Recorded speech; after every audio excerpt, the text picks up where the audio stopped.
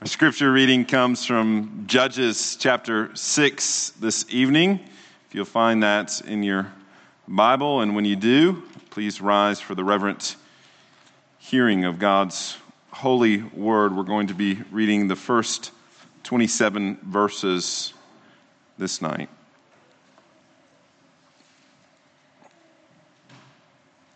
Actually, the first 24 verses. There we read, the people of Israel did what was evil in the sight of the Lord, and the Lord gave them into the hand of the Midian 7 years. And the hand of Midian overpowered Israel, and because of the Midians, the people of Israel made for themselves the dens that are in the mountains, and the caves, and the strongholds. For whenever the Israelites planted crops, the Midianites and the Amalekites and the people of the east would come up against them.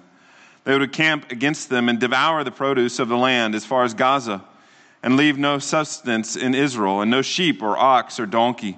For they would come up with their livestock in their tent, and they would come like locusts in number. Both they and their camels could not be counted, so that they laid waste the land as they came in. And Israel was brought very low because of Midian, and the people of Israel cried out for help to the Lord. When the people of Israel cried out to the Lord on account of the Midianites, the Lord sent a prophet to the people of Israel, and he said to them, "Thus says the Lord, the God of Israel, I led you up from Egypt and brought you out of the house of slavery. I delivered you from the hand of the Egyptians and from the hand of all who oppressed you, and drove them out before you and gave you their land. And I said to you, I am the Lord your God. You shall not fear the God of the Amorites in whose land you dwell, but you have not obeyed my voice." Now the angel of the Lord came and sat underneath the terebinth tree at Ophrah, which belonged to Joash the Abiezrite, while his son Gideon was beating out wheat in the winepress to hide it from the Midianites. And the angel of the Lord appeared to him and said to him, "The Lord is with you, O mighty man of valor." And Gideon said to him, "Please, my Lord, if the Lord is with us, why then has all this happened to us? And where are all his wonderful deeds that our fathers recounted to us, saying, Did not the Lord bring us up from Egypt? But now the Lord has forsaken us. It's given us into the hand of Midian." And the Lord turned to him and said, "Go in this might of yours, and save Israel from the hand of the Midians. Do not I send you?" And he said to him, "Please, Lord, how can I save Israel? Behold, my clan is the weakest in Manasseh, and I am the least in my father's house." And the Lord said to him, "But I will be with you, and you shall strike the Midianites as one man."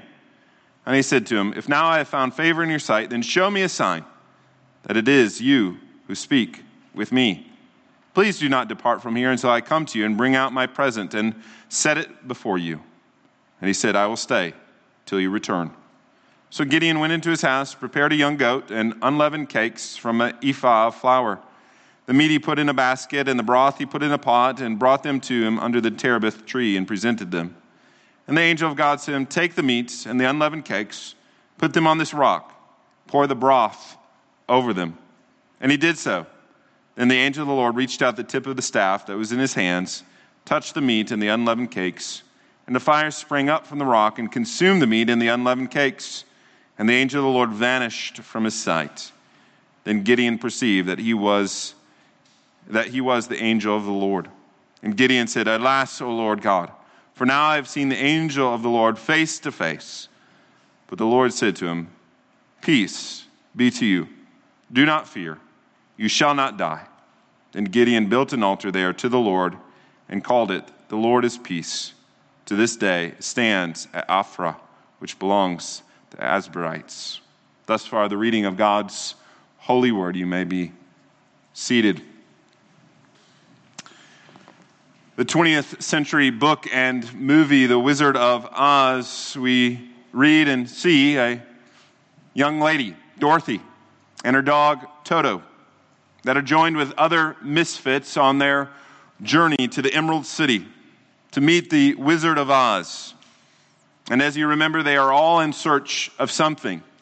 Dorothy is trying to get back home. The Scarecrow is looking for a brain, Tin Man a heart, and the Lion courage. And in the end, they realize that these things do not come from a magical wizard, but they are already things that they think that they lack, but in reality, they have. As we come to the story of Gideon in the book of Judges this night, we find something similar. Gideon lacks a home. At least the home that he has is not much of a home at all. It's ransacked by the Midianites on a continual basis. Likewise, we would say that Gideon lacks a brain in the sense that he does not think God's thoughts after him. He does not have a heart that is devoted exclusively to the Lord, and he lacks courage to move forward. Indeed, he questions God, he doubts God's provision, and he lacks strength and the courage and the fortitude to go forward.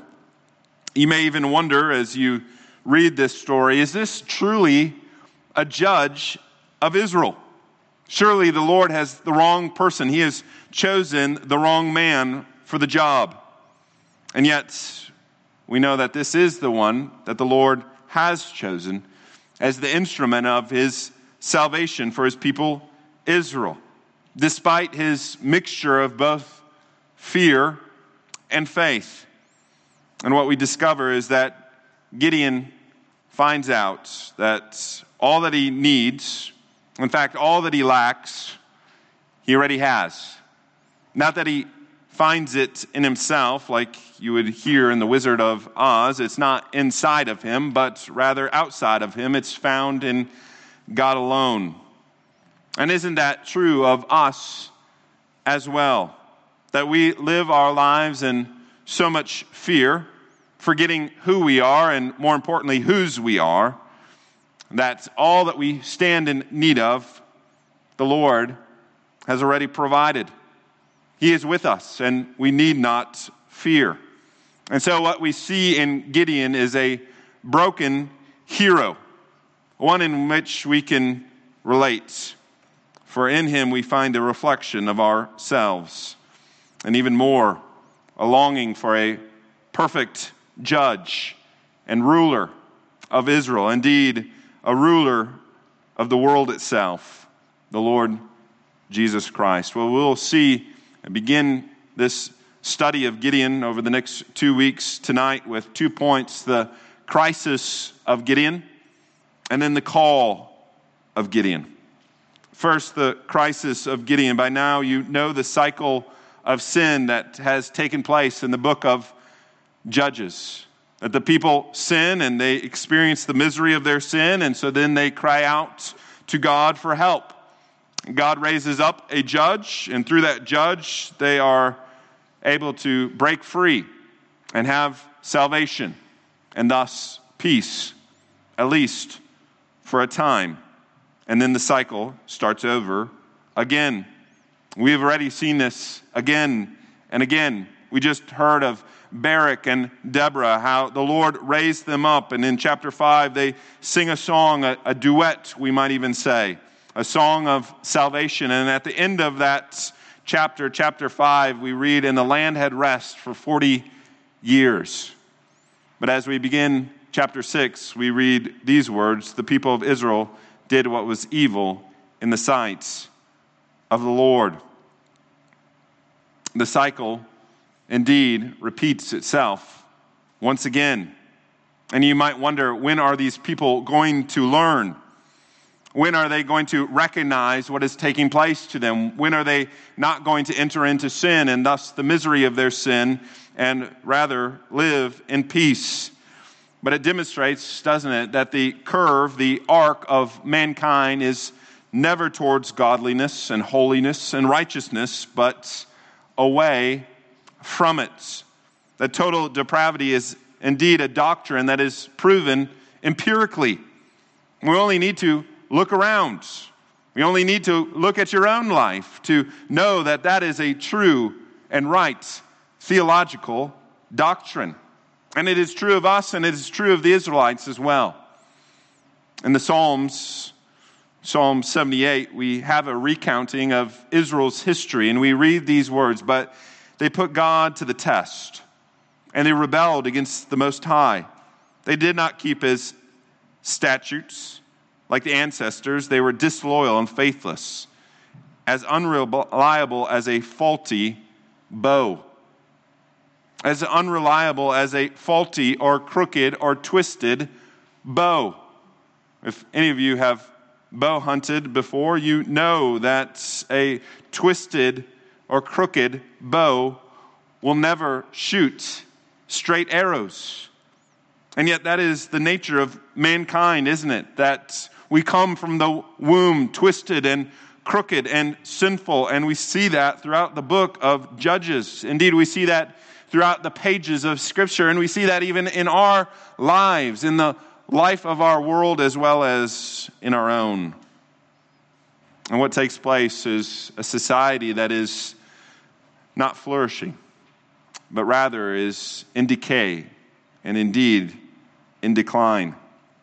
And the Lord hands over us to our sin and to our misery. Back in the days of teaching kids and specifically teaching within the church, the children's catechism, one of the questions that we teach our children is about Adam and Eve. And the question that is asked is, what befell our first parents when they had sinned? And the answer is, instead of being holy and happy, they became sinful and miserable. And when you teach with kids, you have to emphasize things. And so I would always try to teach them this way, that instead of being holy and happy, they became sinful and miserable. And you have to say it with that type of emphasis so that they will get it. But it's true, isn't it? All sin will make you miserable. And when we see miserable people in a miserable society, we know it's because they are experiencing the consequences of their sin. And that is exactly what we see in the time of Gideon.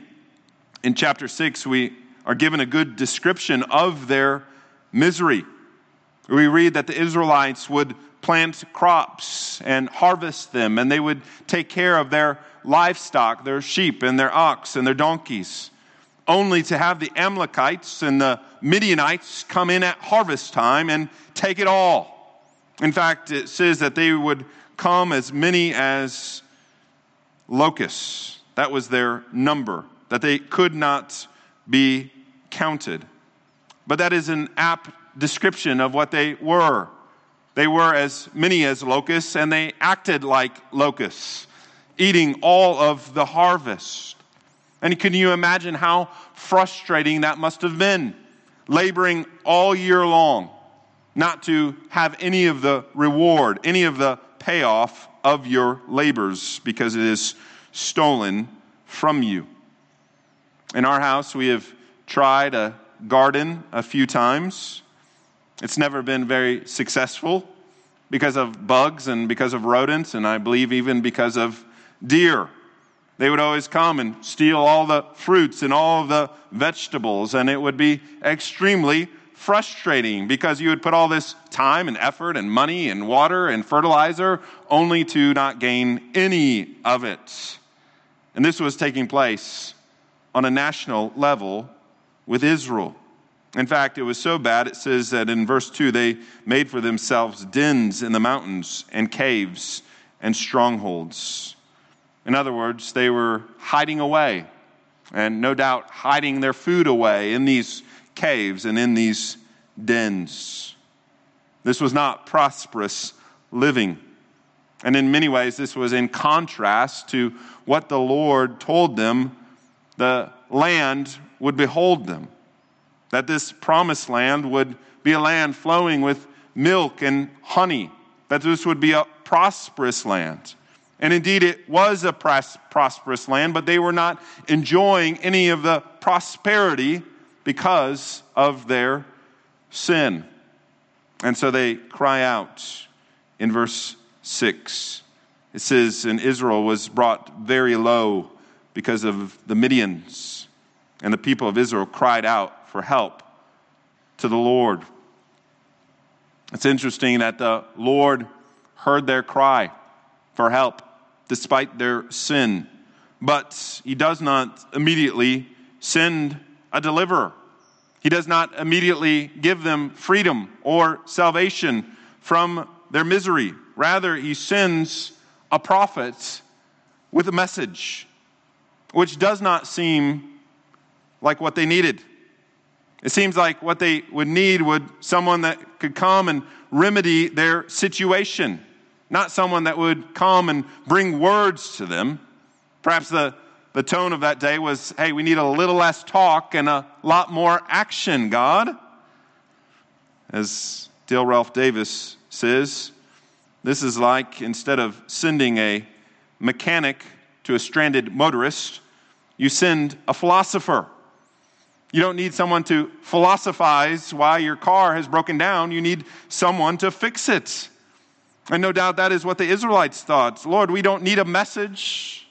We don't need your words. We don't need a prophet. We need someone that can come and fix our situation. Why send a preacher with a messenger rather than a rescuer with a sword? And yet, what we see and what we hear is that indeed Israel's greatest need, if they knew it or not, was a message from the Lord. And they needed this message because the people cried out about their circumstances instead of crying out for what led to their circumstances. That they were saddened by their misery, but they indeed were not saddened by their sins. We once had a friend who had to implement a little bit of discipline on his son. His son at this time was probably 5 or 6, and I got to kind of overhear this conversation that was taking place after the discipline was administered. And the discipline naturally had led to some tears in this small boy's eyes. And again, this dad was trying to make sure that this son understood why he was being disciplined. And so he asked some questions. He asked this young boy, "What did you learn?" To which the son said, "I learned that you made me cry." To which the father said, "Well, why are you crying?" To which the son said, "Because you spanked me." "Why did I spank you?" "Because you don't want me to be happy." "I just want to be happy." To which the father had to say, "No, you're not happy because you did what was wrong. You have sinned. It's not the consequences of your sin that makes you unhappy. It is your sin itself." And that is a lesson not just for small boys and girls, is it? That is a lesson that we must learn as well. In fact, that is what we read in this passage, that the land was being laid to waste. Israel was brought very low, and the people cried out, and they were miserable. But did they ever stop and think, why is this? What has led to these circumstances? What is the heart of the matter? And like I said, we need to apply this to ourselves as well, that when life gets difficult and sometimes we experience the misery of this life, be it in difficulties in your life or in your marriage or in your family, or when work is not going as well as we would like it to, instead of bemoaning our circumstances, perhaps we should ask, why is this? What are you doing, Lord? What are you trying to teach me? Because perhaps the Lord is allowing this to be purposeful, to humble you, to even lay you low, to root out pride and self-confidence and self-reliance. And that is indeed exactly what the prophet told them, didn't he? He says in verse 8, "Thus says the Lord, the God of Israel, I led you up from Egypt and brought you out of the house of slavery. I delivered you from the hand of the Egyptians and from the hand of all who oppressed you, and drove them out before you and gave you their land." Do you hear what the prophet is saying? Am I not strong enough to deliver you from the Midianites? Of course I am. The Midianites would be nothing compared to the Egyptians. The Midianites would be small and puny compared to the mighty deliverance of God bringing out this entire nation from the nation of Egypt. Indeed, the Midianites are as nothing before me. And yet they are wreaking this havoc. But it's not because of them or because of their strength. It is because of me. I am allowing this to take place so that you would wake up and realize your sin and your sinfulness. In fact, he ends with those very words, but you have not obeyed my voice. You have disobeyed. This really has nothing to do with the Midianites at all. It has everything to do with you and your lack of obedience. The Midianites are just my tools of discipline and of judgment upon you. Now, to our modern ears, this may seem harsh. This may seem like this is not a message of positivity, but rather this is a message of condemnation and even of judgment. But do we not realize that one of the greatest mercies and grace that the Lord can do to us and in our life is to point out our sinfulness? No, it is not fun. No, it is not enjoyable. But what is far worse is allowing it to remain and to do nothing. Perhaps you came tonight and maybe you're not familiar with our service and you thought this confession of sin, this seems negative. I don't know if I like this.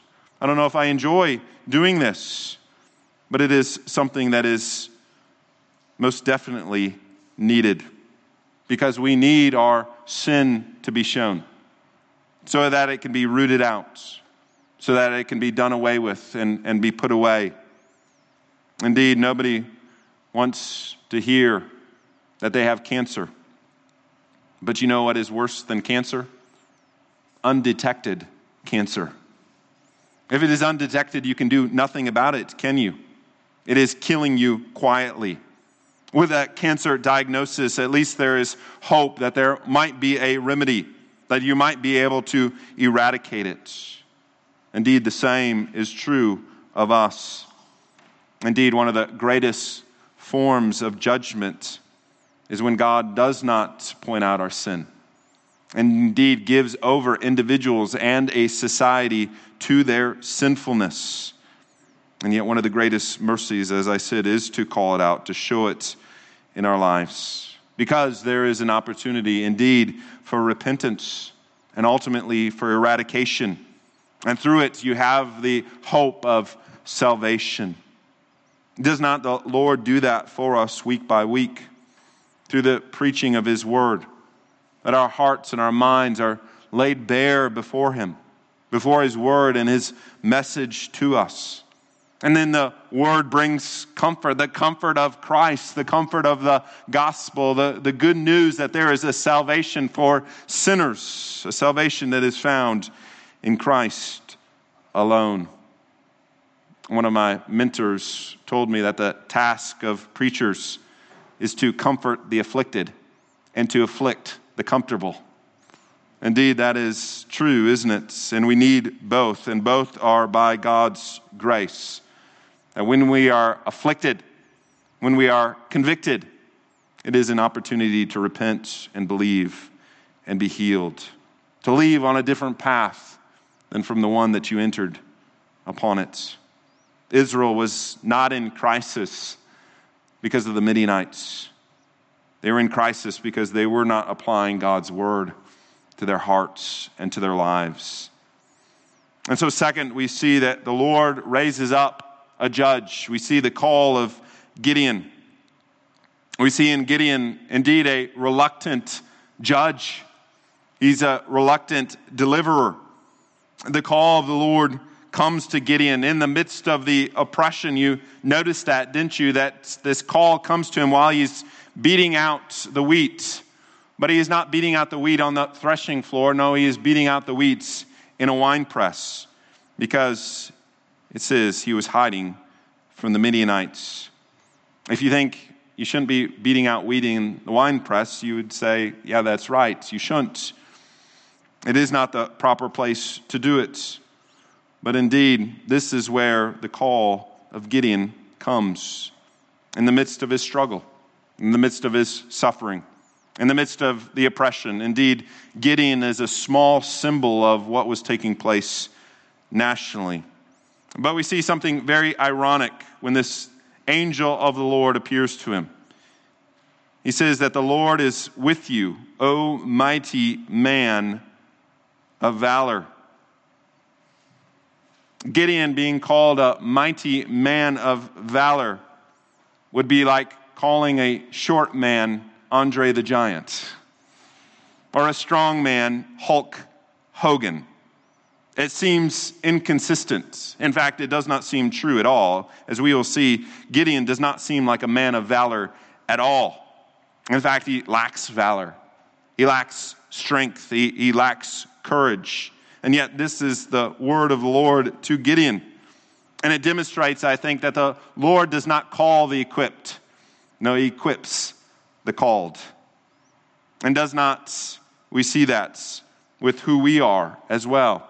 That the Lord does not see us who we are, but who we will indeed be, ultimately in Christ. But again, Gideon has a long, long way to go before he lives up to that word of being a man of valor. In fact, you demonstrate his lack of valor in his response. The angel of the Lord says to him, "The Lord is with you." Now, I cannot prove it, but I believe that Gideon scoffed at that thought. He must have said, "Ha, if the Lord is with us, why are we experiencing all these problems?" Is that not what he says in verse 13? "Please, my Lord, if the Lord is with us, why then has all this happened to us? Where are all his wonderful deeds that our fathers recounted to us, saying, 'Did not the Lord bring us up out of Egypt?'" You hear what he is saying. The Lord has done all of these wonderful things. We've heard all of the mighty works of God, and yet where have they been in our day? Where are they now? It demonstrates that Gideon indeed had heard the word of the prophet mentioned earlier, but it did not sink home. In fact, you might even say that Gideon perhaps disagreed with the preacher. And Gideon is saying that our situation is not a problem with us. In fact, he lays the blame at the feet of God. Notice what he says, "But now the Lord has forsaken us and has given us into the hands of Midian." Here is the call of Gideon, and what's Gideon's response? It's one of doubt. It's one of skepticism, and ultimately one of accusation against God. And it demonstrates, I think, that the situation that was going on had not hit home specifically for Gideon. When the response is you, instead of me, you realize that someone is not looking inward, they're only looking outward, and ultimately not at the root of the problem, which is themselves.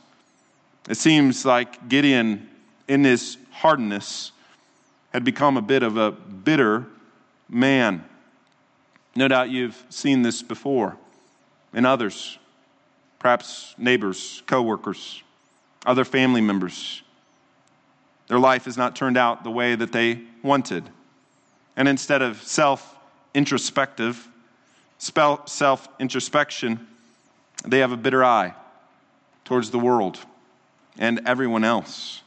Everyone else is to blame for their circumstances, what has taken place. And indeed, they have become a miserable person. And that is indeed a miserable place to be. And Gideon was no doubt not far from that. Gideon was low, not just physically low in the winepress, but spiritually, I believe he was in a low place. And yet this is the one who the Lord calls. And yet, interesting enough, the Lord does not reject him, despite being bitter, despite being spiritually low. The Lord turned to him and said, "Go in this might of yours and save Israel from the hand of Midian. Do not I send you?" You hear the call of the Lord, go to Gideon. Again, go, I have sent you. And yet look at Gideon's response yet again. Verse 15, "Please, Lord, how can I save Israel? Behold, my clan is the weakest in Manasseh, and I am the least in my father's house. You got the wrong dude. You got the wrong man. I can't do this. I am from the least tribe, and I am of the least family, and I am of the least family. I have no pedigree. I have no power. And look what the Lord says. He essentially says, you're perfect. You're perfect for the job.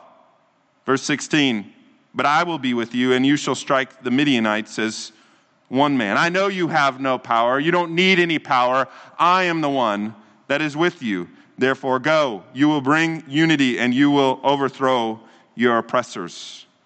You would think that message would be enough, but indeed, that was not enough. He rather says in verse 17, Gideon says, if now I have found favor in your eyes, then show me a sign that it is you who speak with me. In other words, your word is not sufficient. I'm going to need a sign. You're going to have to provide me a sign. I need some proof that you are really from God. So have you caught this interaction?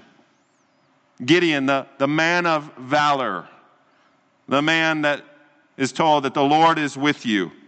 His response is, yeah, right. If he is with me, then why the problems?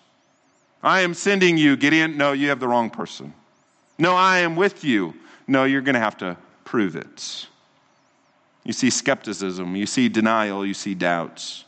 And you would think the Lord's final word would say, Gideon, 3 strikes, you're out. I'm moving on.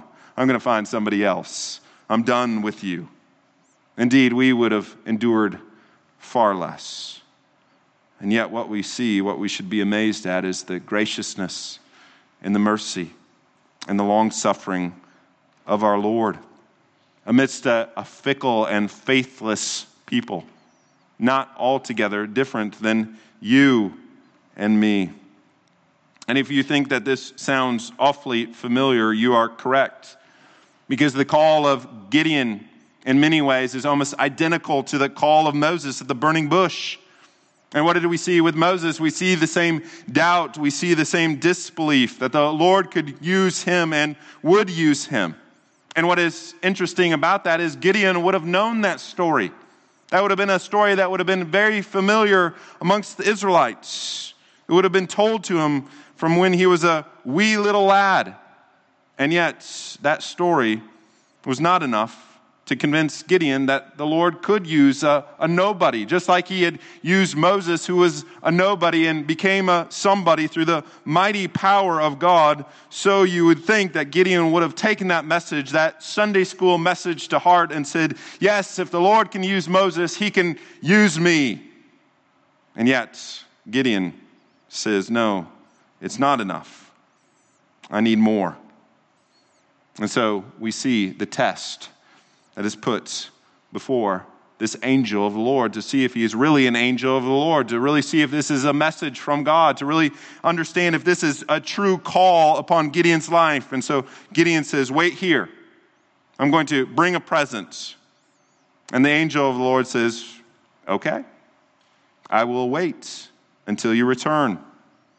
Now, what is interesting about this is that we read that Gideon goes to prepare a young goat and some unleavened cakes, which would have taken several hours. Gideon could not just have gone down the road and picked up some drive-through or gone to Publix. No, this would have taken a long time. And yet what we see is the angel of the Lord waits. And why does he wait? Because Gideon needs a sign. The patience of the Lord is truly astounding. Essentially, this angel of the Lord says, well, don't mind me, I'll just wait here long enough for you to believe that I'm a true messenger of God. And finally, when the meal is prepared, Gideon brings it out. And the angel of the Lord tells him to put it on the rock and to pour the broth over it, which seems a bit strange. But then this angel of the Lord reaches out the tip of his staff, and fire comes up from the rock and consumes the food. And if you are thinking fire doesn't usually come out from rocks, you are correct. This indeed was a miracle. And in that moment, the angel of the Lord was gone. He vanished. He went up with the smoke of the food. And it's in that moment that Gideon realizes whose presence he was in. And we realize with him that this was more than just an angel of the Lord. That this indeed was the Lord himself. This is what we call a theophany, or specifically a Christophany, an appearance of the pre-incarnate Lord Jesus Christ, the same one that's approached Jacob and wrestled with him, the same one who met Moses in the burning bush, the same one meets Gideon here. Later in the book of Judges, we will see that this angel of the Lord, we believe is the Lord himself, goes to the parents of Samson. And we know this from the text itself. It's not just because I think it is, but because we see in verse 12 that when he first comes to him, he says, "The Lord is with you, O mighty man of valor." But then in verse 14, we see, "And the Lord, Yahweh, turned to him and said." So you notice that the angel of the Lord and the word Lord is used simultaneously. But even more than that, we read in verse 16, it says, "And the Lord said to him, but I will be with you." Do you hear what he first said? He first says that the Lord will be with you. And then he says, no, I will be with you. You see that these are one and the same. The Lord will be with you. I will be with you. This is the Lord himself. And then we know it's even more specifically through this miracle. This is only a miracle that the Lord could perform.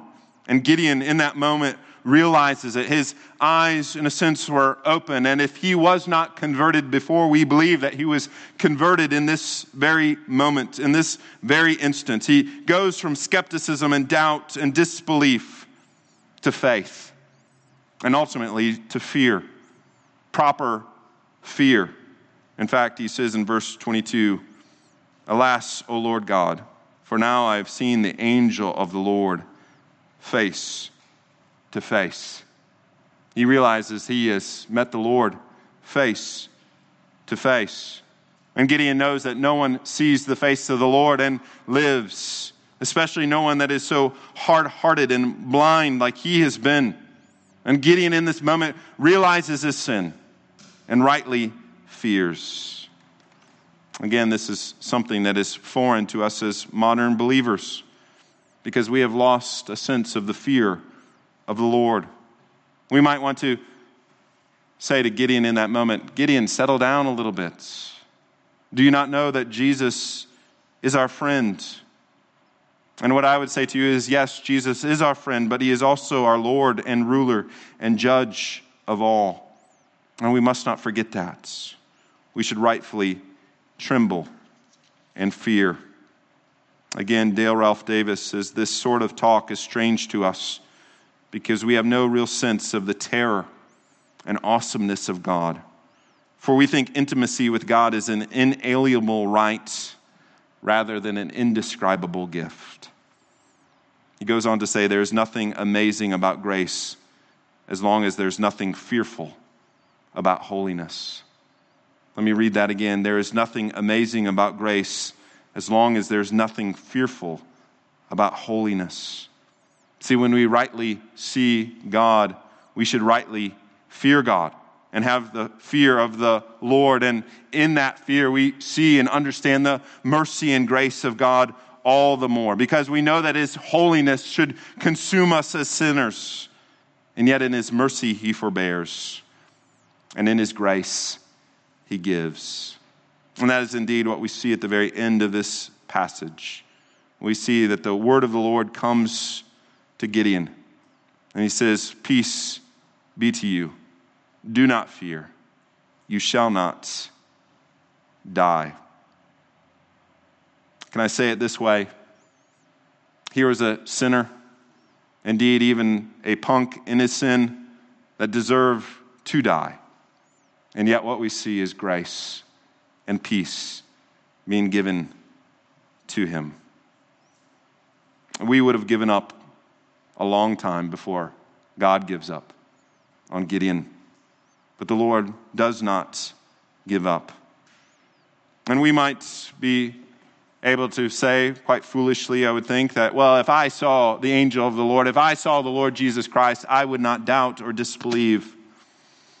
Oh, dear Christian, do not be so ignorantly foolish. We have seen so much more than Gideon. He saw in a time that was dimly lit, with just a fraction of the revelation that is given to us. We are in the full light, the full revelation of the Lord Jesus Christ. We know the full story, the full testimony of God. We know and understand the true gospel of Christ. And yet we still doubt. And we disbelieve. And we sin. Every day. Of every single day. And yet the Lord, like with Gideon, does not cast us off. He indeed is gracious, slow to anger, and abounding in loving kindness to us again and again and again. We are sinners that deserve judgment and condemnation, and he gives us grace upon grace to the least deserving. And he sends us out with a commission and a call to go into all the world to preach the good news of that same Lord Jesus Christ. As we finish up and we head to the table, do you not see a parallel here? That this pre-incarnate Christ goes to Gideon and gives him a message of peace. Likewise, the incarnate Christ, after his resurrection, after all his disciples had left him and forsaken him, and he died all by himself. They are there in an upper room with the door locked and hidden away, hidden from the rest of the world. And the Lord comes in their midst. And what is his message to them? It's a message of peace. Peace be with you. That same message is offered this day to sinners and to strugglers. You think that the Lord would come with condemnation, and yet he comes with a message of peace and reconciliation. This table is a table of just that. It is a table of peace. It's a table of reconciliation between us and God, not because we deserve it. We do not deserve it. We deserve death. We deserve condemnation. We deserve wrath. And yet, the Lord gives us grace upon grace, mercy upon mercy. And even more than that, he says, I am with you. I'll never leave you or forsake you. I'll be with you to the very end of the age. That is the message that we need to hear again and again and again. That is the message that changes everything. That the Lord indeed is for us in Christ and not against us. Amen.